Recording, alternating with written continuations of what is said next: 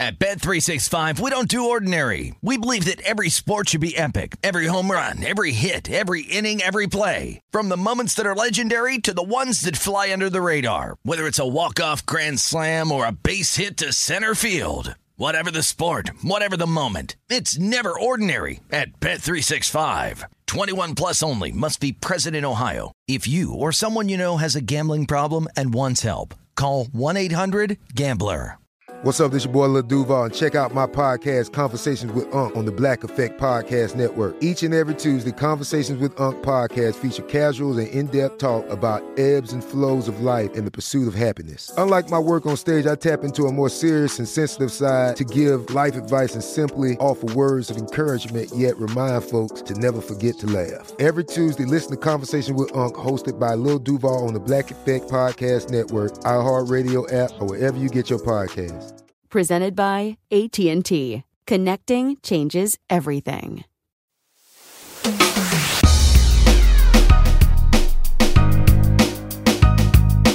Hey, what up? Welcome in. I'm Doug Gottlieb. This is All Ball.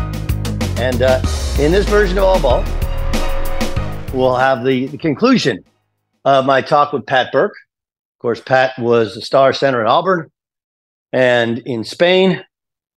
Real Madrid, and of course, Tau Ceramica. And of course, he played for the Orlando Magic. And in this part, we'll find out about how he became a Phoenix Sun and what happened with that talented team once they reached the playoffs and why they could never get to the NBA Finals. You remember there was a notable suspension of Amari Stoudemire and Boris Diaw, and Pat was actually thrust into the lineup. What went wrong for him that game personally?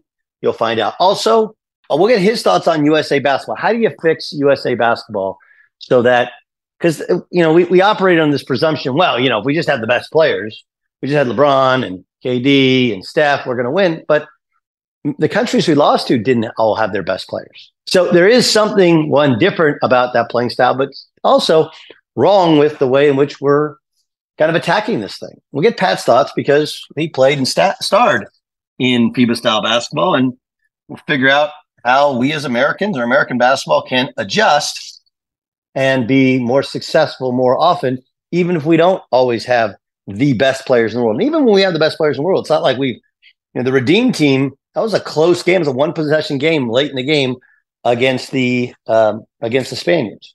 So here's part 3 with Pat Burke. What was it then like to go back to Real? Now, Real is one of the biggest clubs in Europe, right? But you'd been in the NBA. So you're back making big money, but you're in the ACB, you're in EuroLeague. It's very different. What was that experience like to transition back? Well, I had one small jump before that. I actually started that year when I left. I went to Auna, Gran Canaria. And so I was in the Spanish league, but I was, on an island just outside the coast of Africa. And, they had a coach there, Pedro Martinez, and he loved his militant, robotic offense. Every day we go through 25 minutes of going through the same plays. And it was just so boring. And so I just remember that it came to one point where I'm sitting there in our apartment, my wife and I, and with our kids, and the cleaning lady says to me, she's like, "It's very strange." Oh, no, I'm sorry. She says it to my wife, Paige. She says, "It's very strange. You guys are cleaning this apartment when you're about to be cut." And Peyton's like, "Hey, Pat, come on into the living room." And I'm like, "What?" So I go into the living room and she's like, "Can you say that again?" And she repeats herself. And I'm like, "Holy shit." So I called my agent and I'm like, "Warren, the cleaning lady's in here telling me that there must be some talk behind the scenes because she's best friends with the GM's wife. So she must have caught something at dinner, and now all this is trickling out." So they didn't even know that. Auna didn't even know that we knew what was going on. So anyways, long story short, we're on the last leg of I should say the end of the first grouping of this European tournament. So we're in Belgrade, Yugoslavia after a dinner, and we're moving on to the next group of our European pool.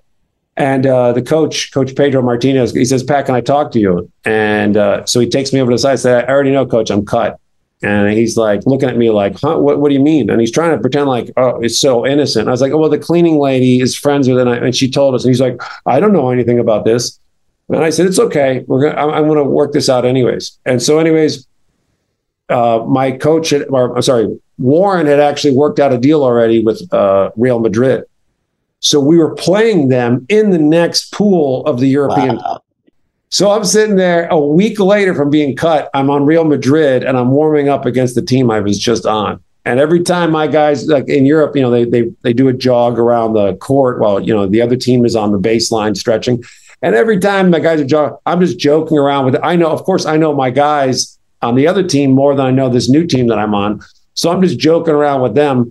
And then right away, the coach calls them all over. And he was like, don't look at him. Don't listen to his jokes. Don't talk to him. And I'm sitting there going, hey, guys, are you guys having a meeting without me? And they kept looking over. And then my friends on the team just kept looking over like, Pat, please don't do this. You're just making it worse on us. And I was like, I have no connection to your team anymore. I can do whatever I want to do on this side of it. So I remember the Real Madrid guys were looking at me like, this guy might be crazy. Which is a good thing. You want guys to think you're a little bit crazy. Yeah. I'm like, this is me. I was just on this team. I'm going to show them because I'm going to work even 10 times harder for Real Madrid now. And I'm going to show them. So we ended up beating their team, moving on. Anyways, that year we go to the finals of that cup, and we had a great year. And then, of course, the next year I signed back and we win the Spanish championship. And we win it over that first team, Vitoria in Spain, which all the fans remember that I left them, in the preseason. So their to go to your brother's wedding. Yeah, so their version of booing is whistling. So every time they call my name or I score a basket, they're just whistling the whole time because they hate me. Best thing to eat in Spain? I love the salads over there. They have a salad over there with white asparagus. I don't know. It's got to be a seasonal thing, but it's absolutely amazing. Of course, everyone talks about the tapas. Those are good, but I love the salad over there. What is life like with a siesta every day? We don't live that life. Oh, well, I guess with the 2 days, yeah, it's very time consuming because you build up anxiety if you don't get that nap in between the two practices. I can remember when my wife sometimes would be like, hey, let's go to lunch. And I'm like, I was just married when I was in Russia and we were doing 2 practices a day. And we're in the middle of Russia and she's like, let's go shopping. Let's go. I'm like, do you know how fucking tired I am? Yeah. There's no way. Well, it makes me look back and go, wow, you have to be so selfish to be a successful athlete because you have to worry completely about yourself, your body, your nutrition, your mental health, all of it. And, God bless my wife for all those years of just sitting there and twiddling her thumbs at the house while I'm taking a nap. But I was like, I can't not get this nap in because it's so demanding. You're going through, strength training and shooting and going through plays in the morning. And then, you sit there and you eat as fast as you can, this nutritional meal so you can get to bed, in the middle of the day to sleep for, an hour and a half, 2 hours, then you're back up doing it all over again. And then you come in at night and you got ice all over your knees, any injury that you have. And you're just like, I am so depleted. And, she's just sitting there going, can we watch a movie? I'm like, yeah, if it's on that television, What do you remember about winning the Spanish championship? First, it was being back in that gym and that coach that tried to shake my hand about leaving. So every now and then I'd look over at it and I just smile. We won it in a way where we had Alberto Herreros was just a legend in the Spanish league. And I was getting to play with him that year, just a phenomenal 3-point shooter. He already announced it was his last year. So he made the game winning 3 in clutch time. And then just collectively, everybody just celebrating. I just think that, whenever it's all done and you've actually reached the goal, it was just this finality. Even if we didn't agree with everybody on the team, it was just a great feel. Lewis Bullock was on my team. And I remember at first I was like, this guy is an all-out green light shooter. You could be running fast court down the floor for an open dunk and he wouldn't pass the ball. And I would just stare in the locker room wanting to fight him. And I just remember at the very end, it was no matter what, we did this together, and, good luck. God bless you for the rest of your career, and that was kind of it.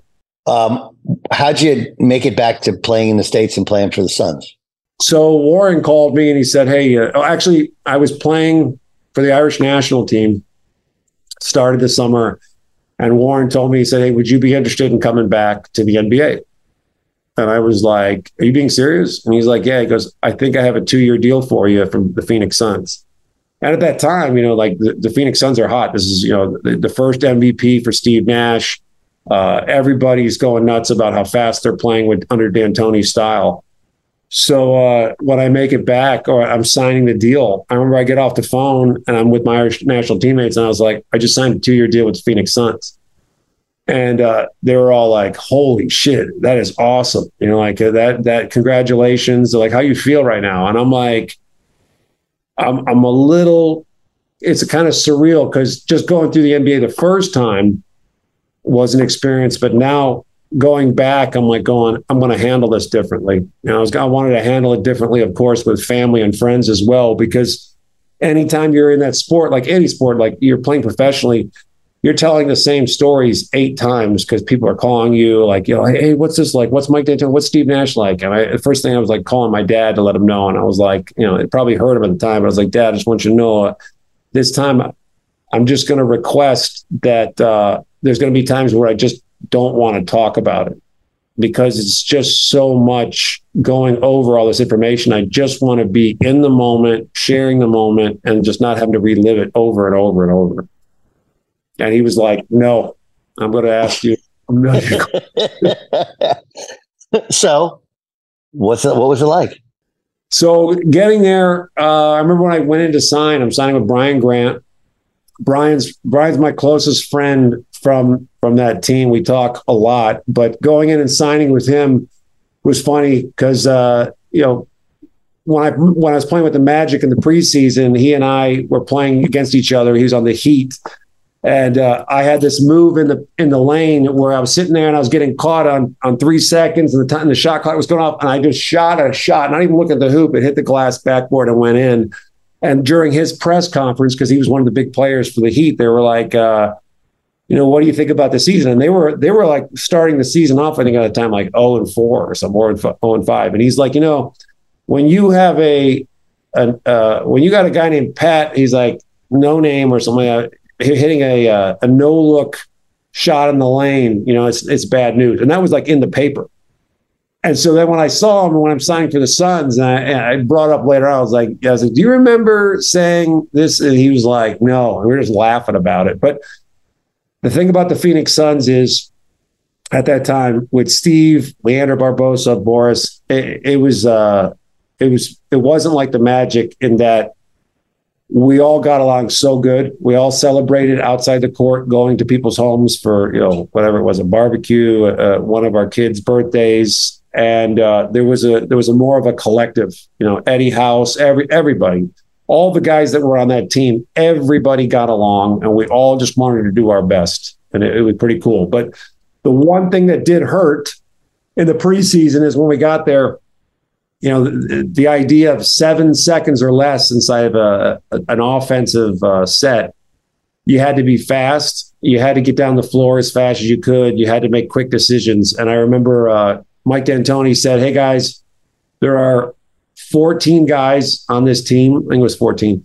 And he said, 7 of you guys are going to play and you're on the roster, like as far as like getting in. And he goes, the other 7, you're going to think I'm a motherfucker. And we're all sitting there like, that's fine. Well, we're all alpha males. We're all like, yeah, I'm going to be one of those 7. And then slowly, you start to realize. I'm in the other 7. Yeah. All right. Yeah. I'm in the other 7. So well, we're in the MF group. So then we would sit there and we kind of just would console ourselves. We had this play on words. We would sit there. You're either players or fans. So we said we're orphans. So we would just sit there and we were orphans. So every time a game would go on, we'd be sitting there and we'd cheer for the guys and all of that. And a lot of older guys, Jimmy Jackson was there, and a lot of guys that they weren't accustomed to playing that role. They didn't like it. So then when we go to practice, there was like 45-minute practices. Like I'm coming from Europe and we have 2 practices a day. And I'm trying to tell guys about this. And they're like, what world are you in? So 45 minutes because, Sean Marion, Amari Stoudemire, Steve, all those guys were getting their workouts during the game. They're playing the whole game. So the idea was, let's go in here for 45 minutes. We're going to walk through. If you got to take some shots at the end, we're out. And then it became clear again that these are grown-ass men. I'll never forget, like, we're in the beginning of the season, and Mike's coming in for like a 30, 45-minute practice. He goes through all the starters through a walkthrough. And Brian Grant, he's on like $100 million deal. I think that year he's making $25 million coming over from the Lakers. And Mike has everyone go through a certain set, whoever we were playing that night. And then he's like, okay, we good? Come on, everyone to the middle. And Brian wouldn't go to the middle. He's on the outside. He's like, I haven't gone through the set, coach. And Mike D'Antoni's totally ignoring him. And Brian's like, hey, I haven't gone through the fucking, I don't know what the fuck we're doing tonight. And D'Antoni's like, here we go, Suns on 3. And Steve's like looking over at Brian. There's kind of like this awkward moment where he's just like, come on, Brian, come on here. He's like, no, Steve, I'm not going in there. I can't play tonight because I have no idea what the set is. And we're all sitting there going, it doesn't matter, Brian, we're not getting in. So just get your hand in this damn circle. And as we're sitting there, we do 1, 2, 3 Suns. Brian's still saying something. And Mike D'Antoni's going up the staircase out of the gym. He's like, coach, I don't know the plays. I'm like, this is wild. But nothing was said. It didn't turn into a Horace Grant situation. It was just one of those things where it's like, okay, there are guys here that do have a case that, the leadership space inside of this team is a little off on how it handles everybody who's not playing. Fox Sports Radio has the best sports talk lineup in the nation. Catch all of our shows at foxsportsradio.com. And within the iHeartRadio app, search FSR to listen live. At Bet365, we don't do ordinary. We believe that every sport should be epic. Every home run, every hit, every inning, every play. From the moments that are legendary to the ones that fly under the radar. Whether it's a walk-off grand slam or a base hit to center field. Whatever the sport, whatever the moment. It's never ordinary at Bet365. 21 plus only. Must be present in Ohio. If you or someone you know has a gambling problem and wants help, call 1-800-GAMBLER. This is Amy Brown from 4 Things with Amy Brown. Today, healthier is happening at CVS Health in more ways than you've ever seen.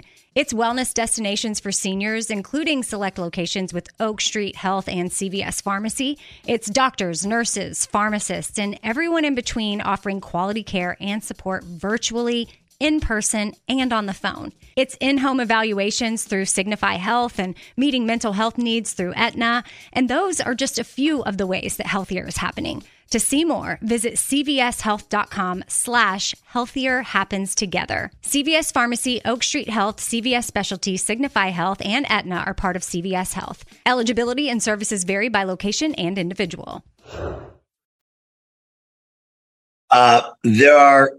There are some that to this day say that Steve Nash didn't deserve either of those MVPs. You lived it. You had a front row seat for it. What do you think? Because I'm biased because I was there watching him and seeing what he was doing, for preparation, going through every night with the wins and all of that. I think. Again, as I'm tainted because I was there, was seeing what he was doing. So when he won it, I was like, well deserved. But then again, of course, who was upward to Kobe and Shaq? Everybody says Kobe. I mean, yeah, Kobe's the one that people. Kobe had a great year as well, and again, as whatever they based it all on, if the wins or where we went, I just think that it must have been a very difficult challenge. But either one of the guys would have been, of course, somebody that would. My contention would be like Sean Marion was a really good player, but playing with Steve Nash, he was a great player. Yeah. Right. Amari Stoudemire, very good player. With Steve Nash, great player. Yeah. Kind of you go through and. If everyone around you is having career highs, part of it is pace of play, but a lot of it is who's creating all this stuff. True. But again, I don't know. People always pick out Steve's defense, right? Small. And I think some of it, they look through the lens of today or the lack of ultimate playoff success. And I just went, now, was that the year with the Spurs deal where you guys beat the Spurs and then Amare and Diao got suspended because they slammed Steven the board. Was that your year? That first year? That's the second year. So that's the year. Yeah. So that the NBA came out with the rule: if you step over the line during any altercation, it's an automatic, suspended the next game.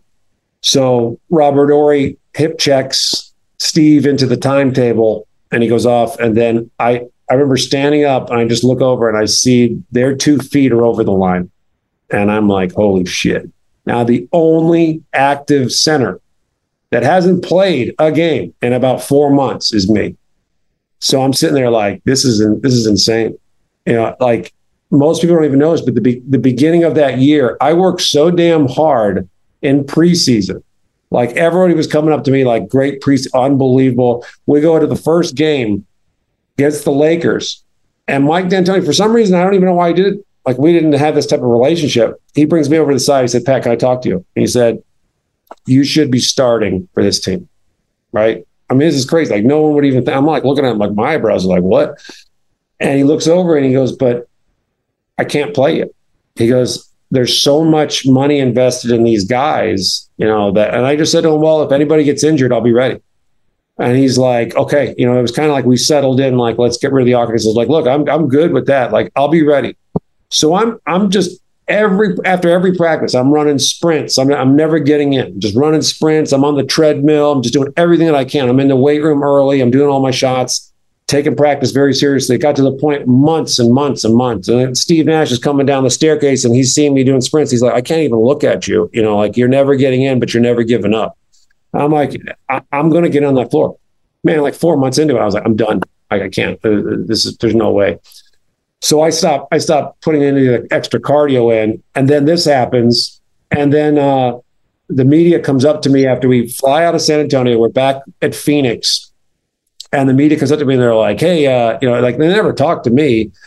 So like, hey, we're just wondering, with the ruling, with the 2 guys, being taken out, you're the only active center. What have they said to you? And I go full go everything. I said, they haven't talked to me in months. I said, they don't even say hello to me in the locker room. And they're like, what? And I'm like, yeah. They're like, you want us to print this? I was like, my NBA career is probably over anyways. I said, that's fine. So they're like, okay. So like, who do you think is a better coach? And I said, how many championships does Popovich have? How much rotation does Popovich put in with less injury under 10 or 11 guys rotation than Mike D'Antoni every year, 7-man rotation, and all our guys are sitting there with back injuries and knees. And they're like, you want us to print this? And I was like, I'm fine with it. So I start telling them all of this, and they print it. And the next day, Warren calls me. He's like, are you trying to get kicked out of the league? And I was like, what does it matter?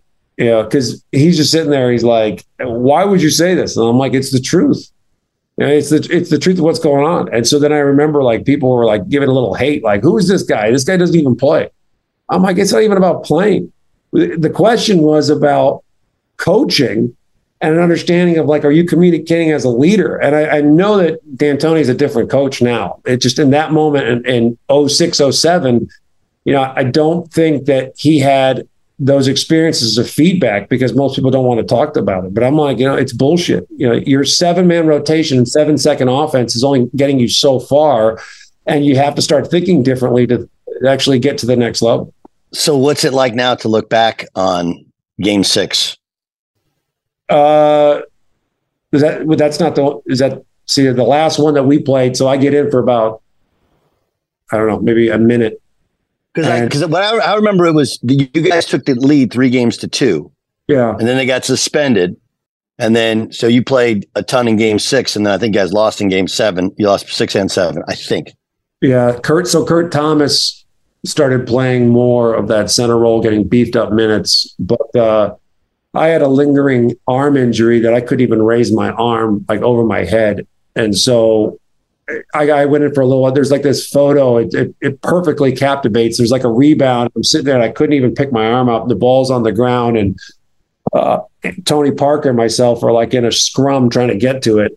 And like, that was it. It was like the horn goes off and I get subbed out. And I was like, I can't even help the team. So, yeah. So just looking back, we were so close. But then you also look at what's his name, the referee that was placing wages on. So that was one of the games. Because I remember our coaching staff was just going nuts at all the calls that he was calling, like in the first half. Like it was just like there's something going on. That's insane. Yeah. Season's over. Then what? So then I come back. My wife and I were expecting our third child. And I get a call from Golden State Warriors, and they were like, "Hey, we'd like for you to come out and try out for the team." I'm like, "Great." So I go out and I do their preseason in Hawaii, and something just doesn't feel right in my body. I'm like, I know when I feel good and I don't, and there was something going on. And so then Don Nelson calls me like the last day before I'm cut. He brings me outside with a big cigar in the practice facility. We're back in Golden State now. And he's like, "Burke, I like you." He goes, "But how do you think it's going?" And I was like, "Well, I haven't done shit. I look like shit and I feel like shit." And he's like, "Yep, that's about the way I see it." And I'm like, "All right." And he goes, "So what do you want to do? Do you want to stay with us for the preseason, or do you want to?" And I said, "I think I want to go see my doctors in Phoenix." And he's like, "Okay, we'll have that done." He goes, "Hey, I really enjoyed you being here." I said, "Coach, thank you so much for the opportunity." And just something was like there was this heaviness in my gut. And so anyways, I go in there and I have an appendectomy done. And then also have my gallbladder removed within a month. And I'm like, man, my systems are just failing right now. So then I call Warren and I said, "Hey, I'm going to take some time off. Our baby's is due in early October." So I wait. And then after our daughter Harper is born, I call him up and I said, "Okay, put my name out there." And then on Thanksgiving Day, I'm on a plane flying to Russia to go play for Khimki. What was your experience like landing in Russia? Oh my God. I'm telling you, it is the wildest thing. So I fly over and I make the worst decision of wearing jeans and like dress shoes. I get there. And they're like, "Okay, we got to go through your medical tests." And I'm like, "Can I go by the hotel and change?" They're like, "No, you're fine." So I'm like, "All right." And it was like some crazy, like 18-hour travel, like 2 or 3 flights. So when I get in there, there's like this triangular box thing. And there's this big Russian woman, and she's trying to get me to do some sort of lung capacity test. And she's just like barking Russian at me, like, "Thank you too much." And I'm like, breathing inside this big box. So they put me over and they hook me up with the heart monitors, get me on a treadmill, and I'm running in like penny loafers and jeans with no shirt on. And then finally, when I'm done with that, I'm like, "All right, can I go to the hotel?" They're like, "Yeah, we're going to drop off your bags. We've got an away game we're going to." And I'm like, "Okay." So I get to the away game, and one of my teammates, Antonios Fotis from Greece, he's on the team as well. So I get over there. Or I'm sorry, he's playing on the other team. So I say hello to him and this and the other. And then they give me my uniform. And they're like, "We're going to have you suit up tonight." And I'm like, I'm going on no sleep, no food. I just was on a treadmill. So anyways, I go out there and I'm warming up with the guys. And I don't play. But every time they call it timeout, I'm just sitting there. I can't keep my eyes open. And I can see like all the other Russian guys like looking over and laughing. They're like, "This guy is like so tired." So anyways, we ended up, whatever the conclusion of the game was at the very end, they're like, "We're going to bring you back to your hotel." I think I slept for like a day and a half. And then I wake up, and then of course I go through all the introduction to the Russian league. I'll give you mine. So this was 2001, in January 2001. So I was playing like in the IBA in Salina, Kansas. And I got to go home to Oklahoma to get my stuff. I go to New York to get a visa. So like I land in New York and I have to go to the Russian consulate, get my visa. Then I fly out from New York. I remember this is like, I don't think I had a cell phone at the time. This is like 2001, right? I don't think I had one. So all I knew was that like my email from my agent was like, "They'll get you at the airport in Moscow and take you to the other airport where you fly to Perm, Russia." Yeah. All right. So I land in Moscow, and again, like you fly 13 hours and you're just, I don't know where I am. And I remember having this gigantic basketball, like 2 big Nike bags of stuff. And I don't know what I'm looking for. And I saw a Russian writing and a basketball. And I was like, I hope that's my guy. Yeah. And the feeling of being so tired. Yeah. So I think Sheremetyevo is the big airport. Right? So you land in Sheremetyevo, and then you kind of go through Moscow, and then you go to one of the satellite airports to fly. And I remember, like, in and out of consciousness, he takes me to, like, he's like, you want to eat? So I was like, yeah. So we go into it's like smoke filled. They're drinking tea, and he just orders something. It's terrible.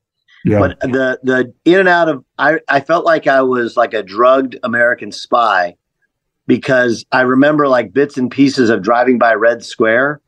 And I just felt like if he took me into the middle of nowhere, killed me, took my shoes, nobody's going to know. Yeah. Right. Then he takes me to another airport and he gives me a ticket. And all I knew was it had a number on it. I thought that was the gate. And so I'm just like holding out to people when they pointed to me, right? Like no direction. Yeah. And then I landed in Perm, and now it's like 5:30 in the morning. And there's like ice knee high, when we get off the plane. And I was like, oh my God. And just like you, I landed at 5:30. There was a interpreter, and she's like, they will pick you up at 9 for practice. I was like, are you fucking kidding me? Yeah. Like, what? Like, and then the team was on the road. So when I got there, I had 2-a-days by myself with an assistant coach in a gym. Yeah. And like, I'll never forget this. And I do this drill with kids today where they're like, he was like, he was Lithuanian, and they're fucking crazy. Yeah. Right. So he's like, you must make 25 threes. So I'm standing out by the 3-point line. I shoot a 3 and I make it. And it's like, doof, doof, doof, doof. I was like, yo, man, you got to throw it back? No, this is conditioning. Like, you got to make a 3, run back. And then he's like timing you to see how long it takes. Then you do a full court. I was like, this is a different world, different world. What was there anything you liked about food in Russia? Anything you took away that? No. Did you have a driver, or did you drive your own car? They gave me a driver. Sasha. I had a driver. I love the driver thing. Yeah, he's great. They didn't want any of us getting into any type of accident, because what they would do is they'd know you're an American, so they would crash into your car and shake you down for money. I don't know if you know the story. Rusty LaRue was in Moscow when I was there. Yeah. And in Moscow, they have that middle lane. And you have like a blue light you can get in your car and drive down that middle lane. And it's like government officials and mafia guys and whatever. And he kept getting pulled over. And so he's like, he said it to the guys like on the team. He's like, yo, man, like, how do I not get pulled over? They're like, baseball hat. He's like, what? They're like, don't wear baseball hat. He's like, why? Like, because they know you're not Russian. No, we don't wear baseball. You ever see a baseball hat? Like, oh, they just pull a guy over against his baseball hat. But yeah, our driver was like our best friend. Oleg was our driver. Yeah, they just didn't want us to get into trouble with the police. And we had a number of we'd get stopped heading to practice. And then Sasha would get in after talking to him. He's like, and he's doing this. And I'm like, what? And he's like, 50, whatever, ruble or euro, whatever, like $50. And I'm like, for what? And he's like, so I hand it to him. And that must have happened a dozen times. No question. You played one more year after that, right? Yeah, I played in Poland, a Seiko Procom. That's when it's like you're just going down. And so at that point, that was like a paradigm shift. I always felt like I was like the youngest guy. I always felt like I was at that Victoria moment. Like, you're 21, you're the youngest guy in the room, or one of the youngest. At that point, man, we had so many Americans on our team, and it was just a different generation. These guys were coming in, they're talking about what they wanted in life. And, if I had a conversation with them, sometimes I just felt like, whatever I was speaking about the world was misunderstood. So I just knew, like, yeah, I'm getting to that point where, I'm not jumping the same. I don't even have butterflies playing like before games anymore. So I'm like, let me just get my 10 rebounds. Let me get 10 points and just great relationship with my coach. He was a Lithuanian. Guy was phenomenal. What was his name? Pasekis. So he played for the Lithuanian team. I played against him earlier in my career, and he talked to my agent like he liked the way I played. So I came in, and he'd sit there and he'd try to challenge me all the time in front of the guys. And I wasn't used to that, but I always played back to him. So he'd be like, "Pat, this is bullshit. I know everybody in town." He's like, I know you didn't leave this club last night till 1 a.m. And all the young guys would be looking in the huddle like, "Oh my gosh, he just got caught." I'd be like, "Coach, that's bullshit. I didn't leave that club till 3. and he'd give me the eyes, right? And he'd be like, "Ugh." He's like, "We're going to talk." I said, "Okay." And then like when we'd go to places and, you're warming up, you're doing high knees, full court. And I'd be going by him at half court. And he'd be like, "Pat, do you think you're crazier than me?" And I go, "I don't know." And I go down the other end and I come back towards him. Oh my God. Wait, you played for Thomas Pasekis? Yeah. Dude, he was the other point guard when I was in Russia. Oh, really? He's fucking nuts. Yeah, he is. I loved him. Great dude, but fucking nuts. Yeah. So he would say, it'd be like, "Do you think you're crazier?" And then I go back to the other side of the court, come back, and I go, "I don't know how crazy I am."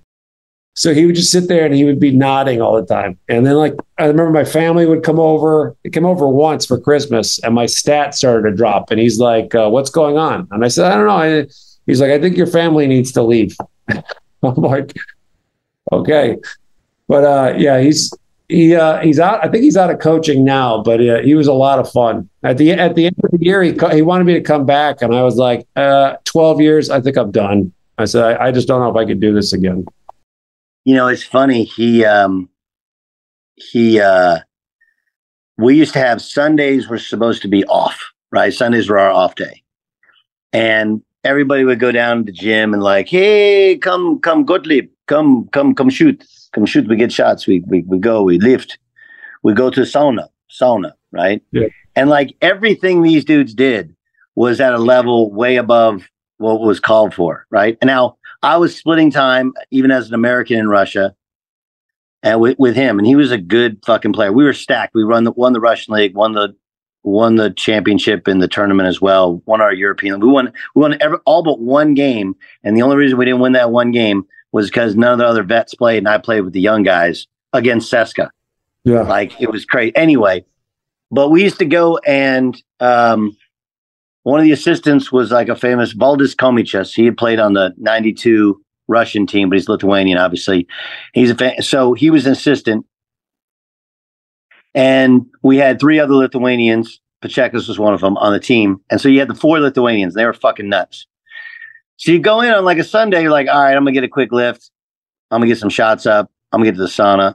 I'm going to get the fuck out of here." All right. So you go in you lift, like, "Gottlieb, come, we shoot." So the shooting would be like a competition, which is cool because you get them up in a hurry or whatever. Yeah. But then the competition would be like, "Let's play 1-on-1. Let's play 2. Let's 5-on-5. Let's just a couple games." And like we're playing for like 4 hours. And I love playing, basketball. And I was frustrated as shit at like how we did it in Russia was we had like a third point guard and we get up 20 points and like this dude is playing. We're like, "What the fuck?" But it's because they wanted to play the Russians, right? And I'm trying to put up stats and. So you get done and you're like, "Fuck, this is my day off. I just played 4 hours of basketball. All right, I'm going to go downstairs. I'm going to get sauna." I was like, "I didn't want to do sauna." Like, no, come. We all do it together. Team bonding. We go do it. We go. Like, oh, okay. So I go in there and I don't know if you did this in Poland or in Russia. Sauna, right? Then you jump in the cold plunge. Yeah. Then you go sauna, and then you jump in the cold plunge. It feels good. Then they start pouring. They put honey on themselves, like there's some kind of honey, and you're like, "All right, whatever." And then like you get out of the scene like the third time, and now like the vodka starts. Yeah, and you're like, "Wait, what the fuck?" and then so you have a couple of vodka, and then I was just married, and then then the hookers come in at the end. You're like, "Yo, I'm out. I'm good because my." Because my wife, at that time, we were just married, and she would like come sometimes and come work out at the gym when I was like, no, I got to get the fuck out of here. This is going to get really bad in a hurry. Yeah. Those guys, everything they did extra. Like I can't I don't know where that wellspring of energy comes from. And I was a pretty energetic dude. They had at the end of the Russian season, they got us all together for some place in the mountains. It was a cabin, and they're like, "You're really going to like this hot tub place." So I go into the world's hottest room. There's 14 of us in there, and there's one old guy in there. He practically lives in there. I'm like, you can only stand there for like 3 minutes, and you got to come out and get a breath, because it's like I've never been in a room this hot in my life. This old guy's got a wool hat on. Yes.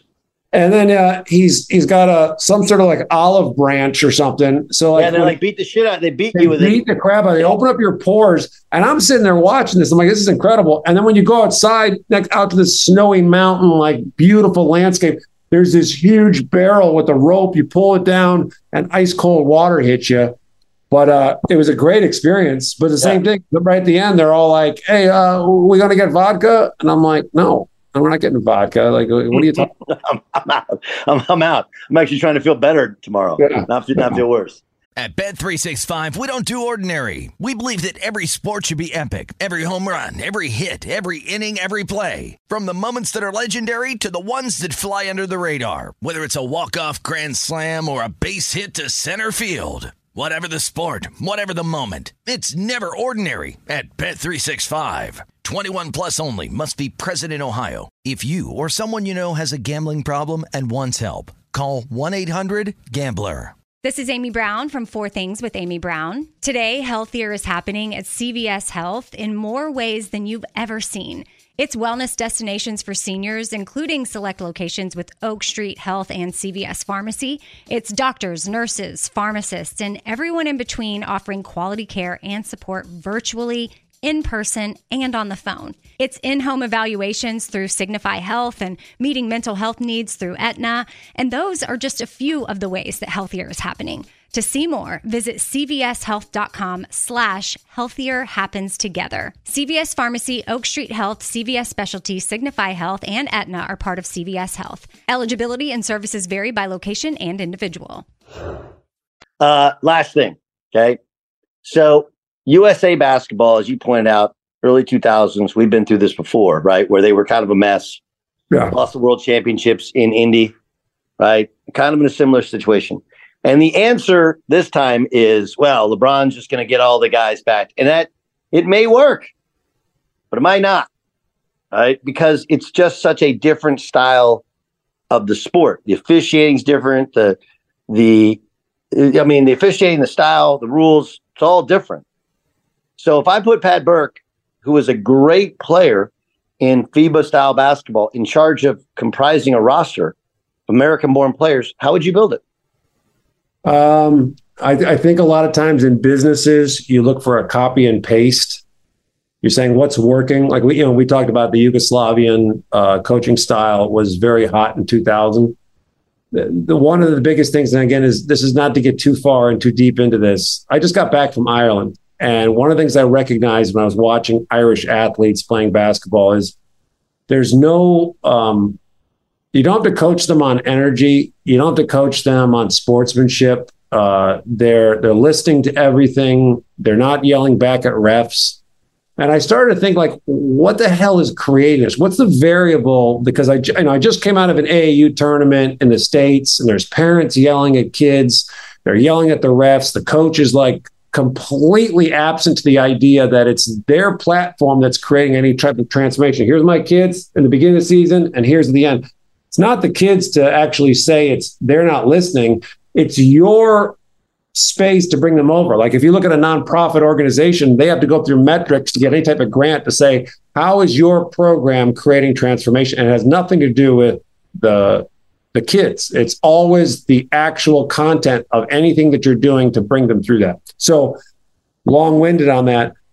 The first thing I'm doing is I want to research what is it inside of every one of these teams, the Lithuanian team or any of the teams that have had success here in this last world basketball tournament, and to say, what are those variables? Because what we're looking at is the United States is a factory, and it creates, and one of the litmus tests is looking at our youth and what they're going through and saying, this is what we're producing. A number of years ago, a large number of European kids were being drafted in the first round. And we're sitting there like going, oh, that can't be. And I'm going, we're not producing the same people because we're not the same people today that we were 20 years ago or 30 years ago. So if I was to go in and start building a team, I think there's more psychology that needs to be put into this idea and understanding that it's the people that have come from nothing. It's the people that have a work mentality that's not questioned or unwavering that you start to build it with. Because I think when Krzyzewski and Colangelo got together and they started to build the team, I think the first person they built it from was somebody that wasn't a superstar. It was like, who can we build around this person? I can't remember who that was. It's like Shane Battier or something. It was like that. It was like that type of person. And I think that just saying LeBron or someone, you put 15 alpha males into a room, there's someone there that's got to do the dirty work. There's someone there that's got to, and sometimes I think there's just too much ego. And I think a lot of I think there totally is. And I think it's interesting you bring up business, right? This is Ford and the assembly line, right? Like we invented all of that technology. Yeah. Right. And then who makes better cars, right? Japan and Germany, and maybe even South Korea now make better cars because there's more attention to detail. I have a friend who's a car dealer, and he said, and I used to buy Acuras all the time. And he was like, only buy an Acura that's made in Japan. And I said, why? He said, if you go to a car dealership, you go to a auto factory in Japan, did you know they have no custodial service? I was like, really? He's like, no, you clean up your own space. So you go to the exact same company, an Acura dealership in, I think, South Carolina, they have custodial service. And here's the difference. Everybody's stationed in Japan, spotless. Everybody's stationed in South Carolina, fucking mess, right? Yeah. Or really dependent upon the guy. Yeah. And so there's a care for the company, for the culture, a respect for your work. And I think, in all honesty, like, look, we teach basketball the wrong way. If you watch any of these workout videos, it's all off the dribble, one on cone, right? Yeah. And they have figured out, really through a lot of our coaches coming over there, that that's not actually the most effective way. And they're at an athletic disadvantage, but they found a way to create an advantage with skill, shooting, passing, toughness, tactics, right? Attacking the weaknesses. And I think it's going to be fascinating to see, like, it ain't crazy to think we can send LeBron and Kevin Durant and Steph Curry over there and they still get beat in 24. Yeah, I totally agree. I think that whenever we started, if you look at, we're going over this idea of leadership and communication. When we go to a playground, is it easier to meet everybody on your team and ask them what their strengths are and weaknesses and then start playing? Or is it easier to get the ball and go 1-on-5, which what we do? Because nobody ever actually goes into like, what are more effective ways to actually build something where we can all collectively come together? And that's where I think that we're missing something. There's a convenience in just picking something randomly and saying, oh, this is the best, we can do this. It's not going to work. Like, how many conversations had to occur and how much family culture in the community must have had those people in Japan that they are cleaning their area. Like, they're not sitting there being told what to do and being like, you better do this. It's like there is a pride there. And I don't know what the difference is, but we're not the same inside of our cultures and our community anymore. Like, I did a lot of nonprofit work in my town, and it was eye-opening. It was eye-opening to see how many people are looking to, and there's nothing wrong with this. Like, I think that you have to be able to sustain yourself before you can actually help others. But how many people have no understanding that they're financially okay? Like, there are people that are doing so bad. You're not in a bad. What you really need to recognize is if you go to a third world country, you'll see how bad others have it. Yeah. But if we go back to, again, the copy and paste model, I'm going to Lithuania and I'm going to all these other countries, and I'm sitting there and I'm going, let's get a couple of them, because years ago, I think in Ireland, when they were looking to break through in boxing, at that time, I think it was Cuba or some other country had this great methodology for training. And Ireland knew that, again, is how do we think of a color we've never thought of before? It's impossible. So they go and they got someone else, and it's just an open-minded approach.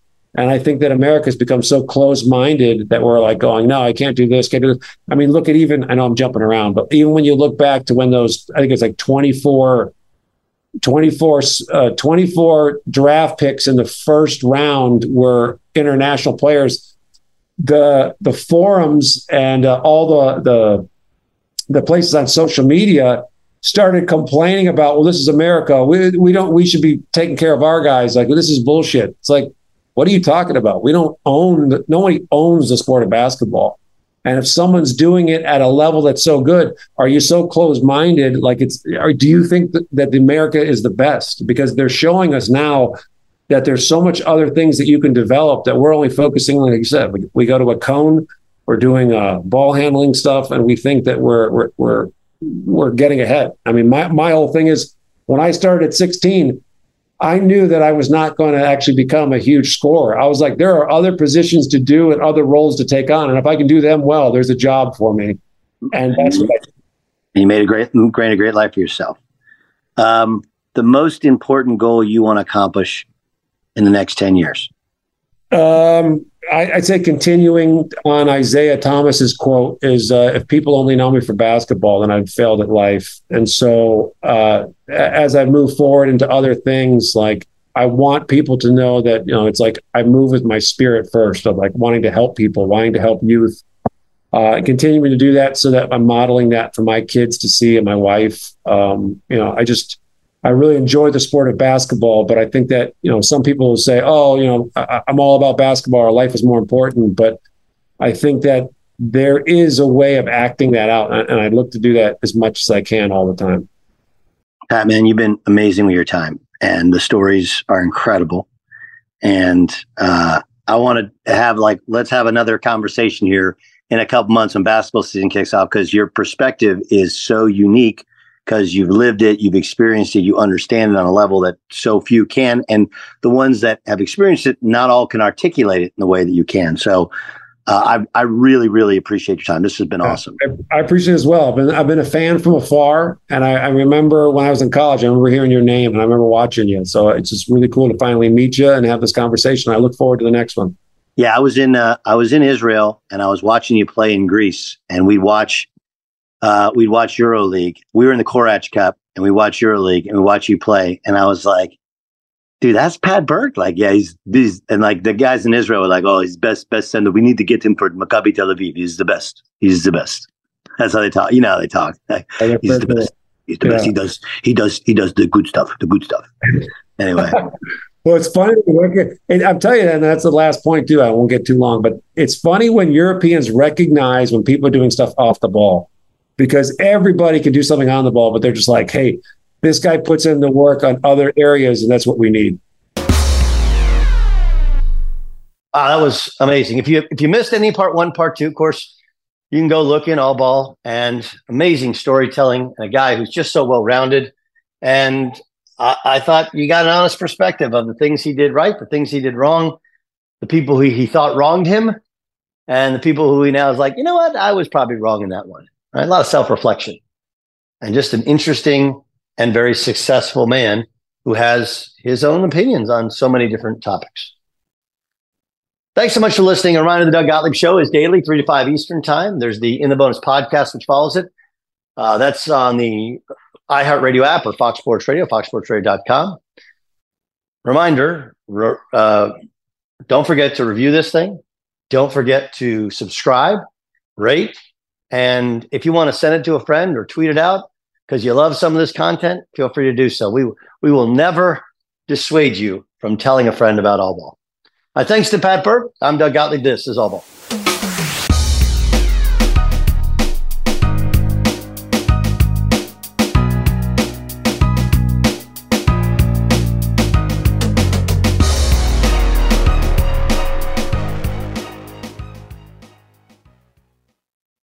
At Bet365, we don't do ordinary. We believe that every sport should be epic. Every home run, every hit, every inning, every play. From the moments that are legendary to the ones that fly under the radar. See for yourself when you sign up today and get $150 in bonus bets when you bet just $5. Whatever the sport, whatever the moment, it's never ordinary at Bet365. 21 plus only. Must be present in Ohio. If you or someone you know has a gambling problem and wants help, call 1-800-GAMBLER. Terms and conditions apply.